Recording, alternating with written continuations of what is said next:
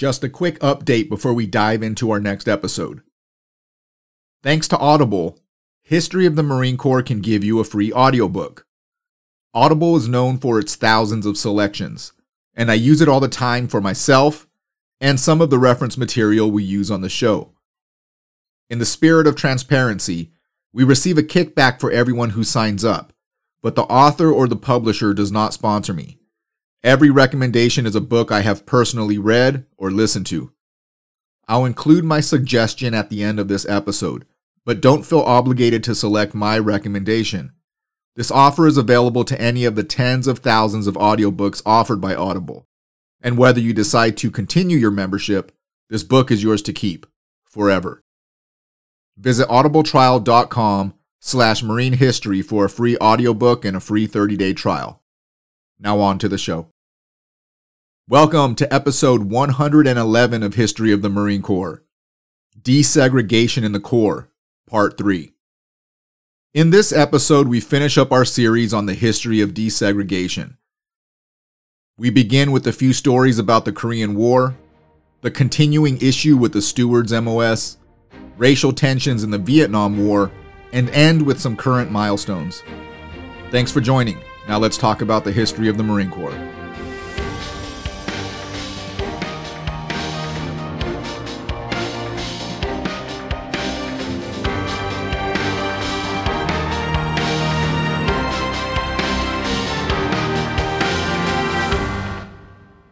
When the Korean War kicked off, the Marine Corps had a strength of a little over 74,000. Out of the total strength of the Corps, 1,502 were Black Marines, making up about 2% of the force. 1,075 of these Marines served in various general duty assignments, while 427 took on the role of stewards. As the war escalated and reached its peak, the Corps experienced a significant increase in strength, skyrocketing to almost 250,000 personnel. The number of Black Marines also increased to 14,731, accounting for 6% of the total force. They served in the Pusan Perimeter and fought during the Chosin Reservoir. General Oliver P. Smith stated, quote, "We had no racial troubles. The men did whatever they were qualified to do. There were communicators, there were cooks, there were truck drivers, there was plain infantry. They did everything, and they did a good job because they were integrated, and they were with good people. 2 of these Negroes got the Navy Cross. There was no fooling. They were real citations, and there were plenty of Silver Stars and Bronze Stars, and what have you. I had no complaint on their performance of duty." Unquote. One of the notable Marines Smith mentioned is Private First Class A.C. Clark. During the Korean War, Clark earned a Silver Star for his remarkable actions on December 13, 1952. While on patrol, he courageously provided cover for the evacuation of 2 wounded Marines. Clark single-handedly eliminated an enemy machine gun position and killed 3 enemy soldiers.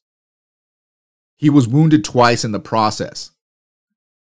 Additionally, Clark had previously received a Bronze Star for his selfless act of rescuing his platoon leader during another patrol 4 months earlier. The Korean War saw multiple milestones for Black Marines. Lieutenant William K. Jenkins etched his name in history as the first Black Marine officer to lead Marines in combat. Another trailblazer, 2nd Lieutenant Frank Peterson Jr., became the first Black Marine pilot, flying an impressive 64 combat missions in the attack version Corsair. Peterson earned a Distinguished Flying Cross and 6 air medals, showcasing his exceptional contributions to the war effort. In February 1954, Edgar Huff, with the 2nd Battalion 8th Marines, made history as the first Black Marine to serve as a sergeant major in an infantry battalion. However, this milestone came with challenges. There was a white master sergeant who wasn't selected for the role, and he stated he would rather retire than serve under a Black man.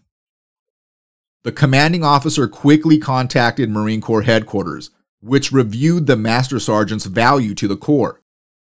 Ultimately, they concluded that his usefulness to the Marine Corps had ended, which resulted in his retirement and removal from service. This marked a significant change from how things operated just 15 years prior. Despite these advancements, traces of segregation persisted with the stewards branch of the Marine Corps. During Korea, 538 Black Marines served as stewards. The men assigned to this unit were still recruited under steward duty-only enlistment contracts, and they were exclusively Black. This led to suspicions that the system was rigged, with test scores possibly manipulated to assign specific Marines to this role. An investigation was conducted, and it uncovered some truth to these claims. In the early 1950s, Technical Sergeants James E. Johnson and Leo McDowell offered several suggestions to improve the quality of life for stewards. Their concerns caught the attention of Major General W.P.T. Hill, the Quartermaster General of the Marine Corps. In 1953, General Hill invited Johnson and McDowell to headquarters and appointed them as members of the Steward Inspection and Demonstration Team. Their primary task was to assess steward life within the Marine Corps. Their findings are pretty interesting, especially in our time of binary thinking. Although there were flaws, Johnson and McDowell pointed out some positives in their assessment. Quote, "Those young men who were stewards could make extra money because they had the skills. They were good bartenders, and they always made extra money. They were good waiters, and they could go to any restaurant and they made money. They were good caterers, and they made extra money when they went out." Unquote. The inspection team also noted that as the number of white Marines who served in the steward's role increased, perceptions from Black Marines began to change. Johnson stated, quote, "They felt they were being discriminated against because they were all Black. That was the real hang-up, you see. But the moment they opened it, they said, okay, fine, it's all right. Because their feeling was that if it was so good, why don't you have some of the whites in it?" Unquote. The investigation team recommended that those who desired to transfer from steward duty to other roles should be granted that opportunity. I thought this was a fair recommendation. But interestingly, only a small percentage, between 5 to 10%, accepted that offer, providing further support for Johnson's conclusion. Congress took significant steps in passing bills to eliminate segregation in various aspects of American society, including public recreational facilities, public transportation, and school desegregation. However, these progressive legislative changes faced strong oppositions in many parts of the country. As the Vietnam War unfolded, this tension permeated the ranks of the Marine Corps, leading to a challenging environment for Black Marines in the 1960s. They felt discriminated against when it came to promotions, military occupational specialties, and even the Uniform Code of Military Justice. As a result, Black Marines began to isolate themselves within the Corps, and confrontations between racially divided groups, sometimes ranging up to 50 people, started to occur. Camp Lejeune became the epicenter of this turmoil. From January to August 1969 alone, 160 reported incidents of racially motivated assaults, muggings, and robberies took place. In response to this escalating problem, a committee of 7 officers was formed to address the issue. Their report produced 4 significant conclusions. 1. That bigotry and prejudice were prevalent within the Marine Corps and among white business owners in the surrounding communities. 2. Senior Marines hindered young Marines in their efforts to confront racial problems. 3. There was a failure to comply with the letter and spirit of the law. And 4. Effective leadership needed to be improved. Major General Michael Ryan issued a division order titled Fostering Unit Pride and Esprit within the 2nd Marine Division Fleet Marine Force. But despite his efforts, the order failed to make a meaningful impact. Just 3 weeks after it was issued, a party at a service club turned into a violent incident. Approximately 100 Black Marines and 75 white Marines were gathered to listen to a live band. At 22:40, a Marine, covered in blood, burst into the club claiming he had been attacked by Black Marines. Over the next 30 minutes, 15 more white Marines were assaulted at 6 locations. Tragically, one corporal lost his life due to injuries sustained in an attack. 13 individuals were convicted of rioting, disobedience, or assault. One Marine deserted before facing trial, and one was convicted of involuntary manslaughter, receiving a 9-year sentence of hard labor. Similar racial incidents occurred between white and Black Marines in Hawaii, Okinawa, and even Vietnam, where there were instances of fragging, where Black Marines threw grenades into the tents of white officers and non-commissioned officers. However, this problem was only present with units in the rear. Similar to World War II and the Korean War, a man's skin color meant nothing when his life was on the line. But these instances were few and far between, and there are far more stories of heroism than of hatred. During Vietnam, 5 Marines of African American descent earned the prestigious Medal of Honor: James Anderson Jr., Oscar P. Austin, Rodney M. Davis, Robert H. Jenkins Jr., and Ralph H. Johnson. Another Marine, John Canley, initially received the Navy Cross, but it was later upgraded to the Medal of Honor in 2017, at the request of Secretary of Defense Jim Mattis and authorized by President Trump. This brought the total number of Black Marines receiving the Medal of Honor during the Vietnam War to 6. Private First Class James Anderson Jr. from Compton, California, was the first African American Marine to be awarded the nation's highest honor in Vietnam.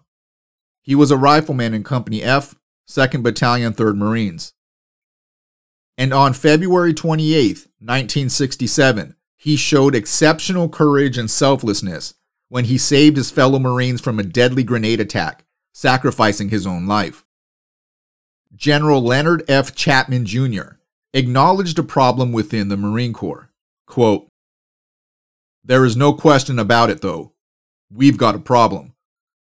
We thought we had eliminated discrimination in the Marine Corps, and we are still determined to do so. It is apparent that we have not been as successful as we thought." Unquote. The Marine Corps explored every solution it could think of. They even allowed afros, as long as they met grooming standards. I don't know what that looks like, but it sounds ridiculous. General Chapman issued an ambiguous order that somewhat prohibited the Black Power salute. He stated, "No actions, signs, symbols, gestures, and words, which are contrary to tradition, will be permitted during formations or when rendering military courtesies to colors, the national anthem, or individuals." But Chapman contradicted himself when he also added, quote, "Individual signs between groups of individuals will be accepted for what they are, gestures of recognition and unity." Unquote. The Commandant reemphasized that the Marine Corps had not and would not tolerate discrimination, nor would it relax the firm, impartial discipline that had always been its standard. At the end of the day, there wasn't a single policy or idea that stopped the violence. In 1967, the Marine Corps only had 155 Black officers, a small number compared to the total officer strength of 23,000. Recognizing the need for greater visibility of Black Marines, the Assistant Secretary of Defense proposed doubling the Corps officer size. Major Edward L. Green, the first Black Marine instructor at the Naval Academy, took the initiative to launch a formal instruction in race relations. This instruction eventually evolved into the dreaded human relations training, and it applied to Marines of all ranks, from fresh recruits to the Commandant of the Marine Corps. To gain a deeper understanding of the interracial issues within the Corps, the American Institutes of Research conducted a 17-month study. They visited 6 major bases across the United States and interviewed Marines of various ranks and races. Their finding revealed that many Marines believed the Corps' challenges reflected the broader views of American society. This conclusion aligned with the realities of the time. On November 10, 1971, The report recommended the establishment of a formal human relations course to be given to all Marines presented through a live discussion method guided by extensively trained instructors. While it's safe to say that most of us would rather be doing anything else than attending mandatory HR classes, they did work. In 1969, an equal opportunity branch was established at Marine Corps headquarters, along with a special assistant to the Commandant for Minority Affairs.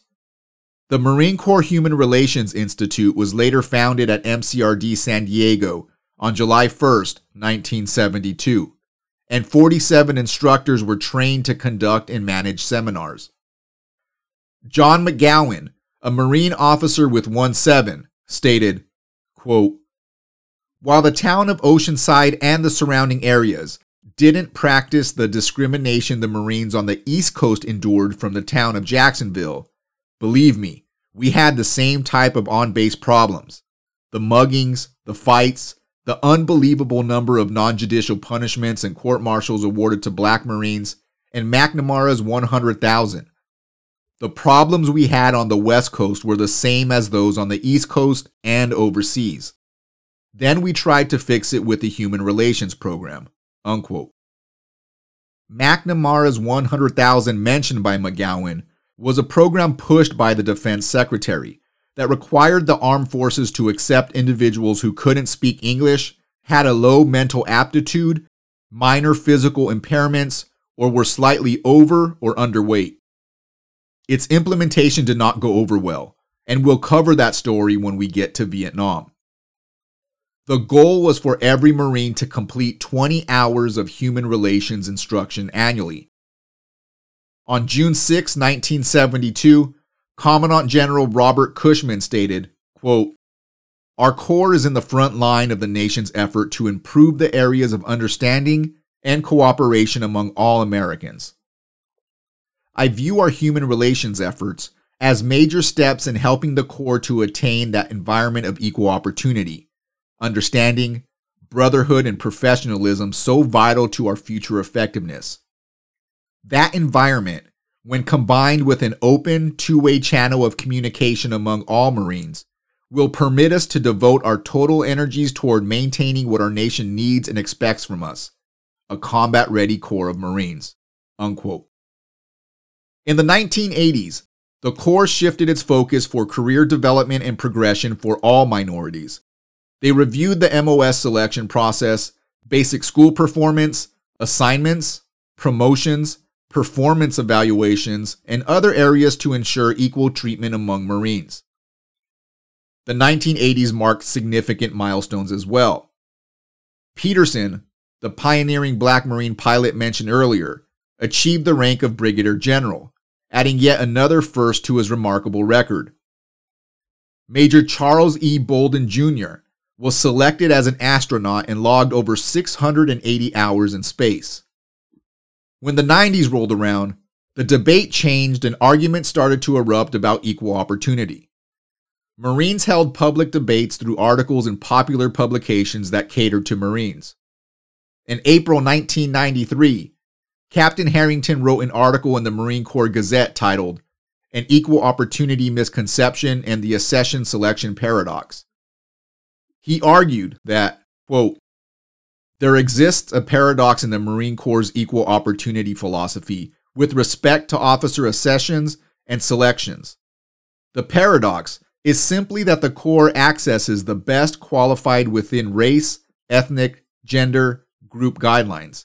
However, it selects only the best qualified for advancements to the next highest grade, irrespective of race, ethnic, or gender group. The consequence of these two policies, what I like to call the accession selection paradox, is the crux of an equal opportunity misconception." Unquote. This article was the start of the debate. Shortly after Harrington's article was published, Samuel Strotman wrote an article titled "Minority Officer Procurement and the Officer Selection Officer," where he made a similar argument and called the Corps' recruiting process seriously flawed. Later that same year, the head of the Officer Procurement Branch, Lieutenant Colonel Reynolds Peel, rebutted the two articles in his own. He stated, quote, "There is not a quality problem in officer recruiting. The officers that are recruited possess the requisite skills to be competitive, beginning with their experience at the basic school. It is essential that this quality issue be critically evaluated in light of the dangerous misconceptions and stigmas that may develop when reading the two articles published in April, especially as they relate to the EL composite score and the Scholastic Aptitude Test scores," unquote.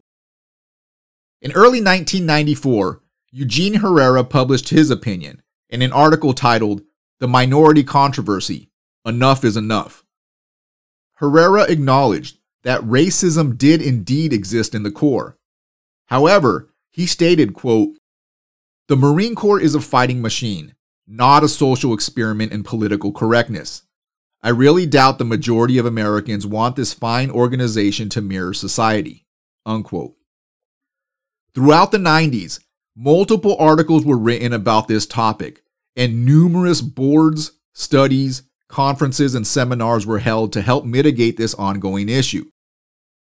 But while the senior brass kept developing more bureaucratic solutions, the younger Marines kept kicking ass. During Operation Desert Storm, Captain Eddie Ray, a company commander in the Light Armored Infantry Battalion, led his unit in a decisive victory against several Iraqi counterattacks. This 10-hour battle led to the capture of more than 250 Iraqi soldiers. Ray earned the Navy Cross for his actions. Lieutenant Colonel Alfonso Diggs Jr.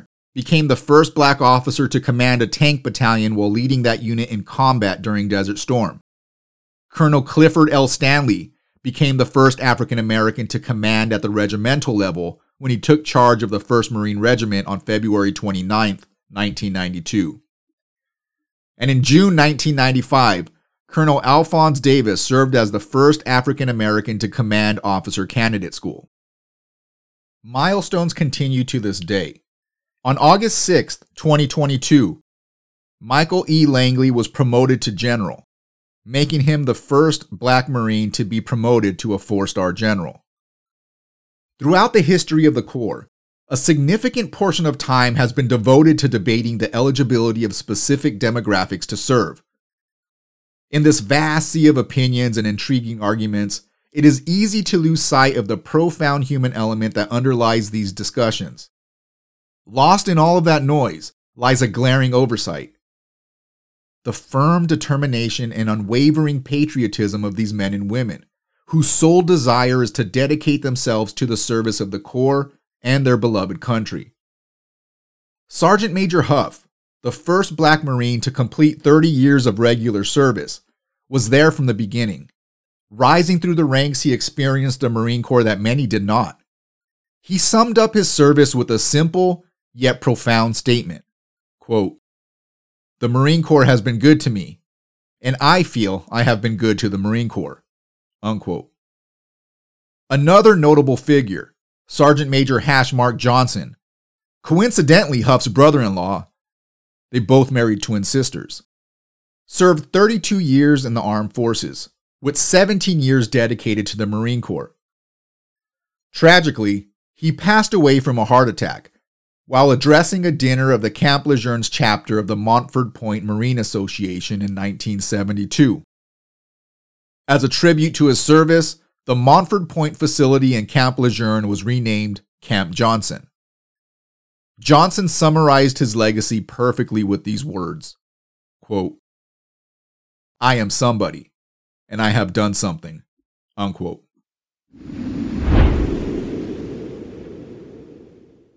Thanks for listening. This episode's audiobook is Goodbye to All That by Robert Graves. This book was first published in 1929 and chronicles Graves' experiences as a young officer in the British Army during the First World War. The author provides a first-hand account of the war, describing the harsh realities, the camaraderie among soldiers, and the trauma and disillusionment he experienced. He vividly portrays the horrors of trench warfare, the loss of friends, and the physical and psychological toll it took on him and his comrades. The book also delves into Graves' personal life, including his relationships and his struggle to find meaning and direction in the aftermath of the war. The book's title reflects Graves' disillusionment with the society and values of the pre-war era, which he believed were shattered by the war. The book offers a critical perspective on the war and its impact on individuals and society. Visit audibletrial.com/marine history for a free copy of this audiobook and a free 30-day trial. If you like what you're hearing, check out historyofthemarinecorps.com. Here you can subscribe to our newsletter, find out more information about each show, and look at references used for each episode. We're also on Facebook and Twitter at Marine History, and on Instagram at History of the Marines. If you're enjoying the podcast, tell a friend. We count on listeners like you to share, and any help would be greatly appreciated. If you don't like what you hear, please contact us through historyofthemarinecorps.com and tell us why. I'm always looking for ways to improve. Thanks for listening, and Semper Fi.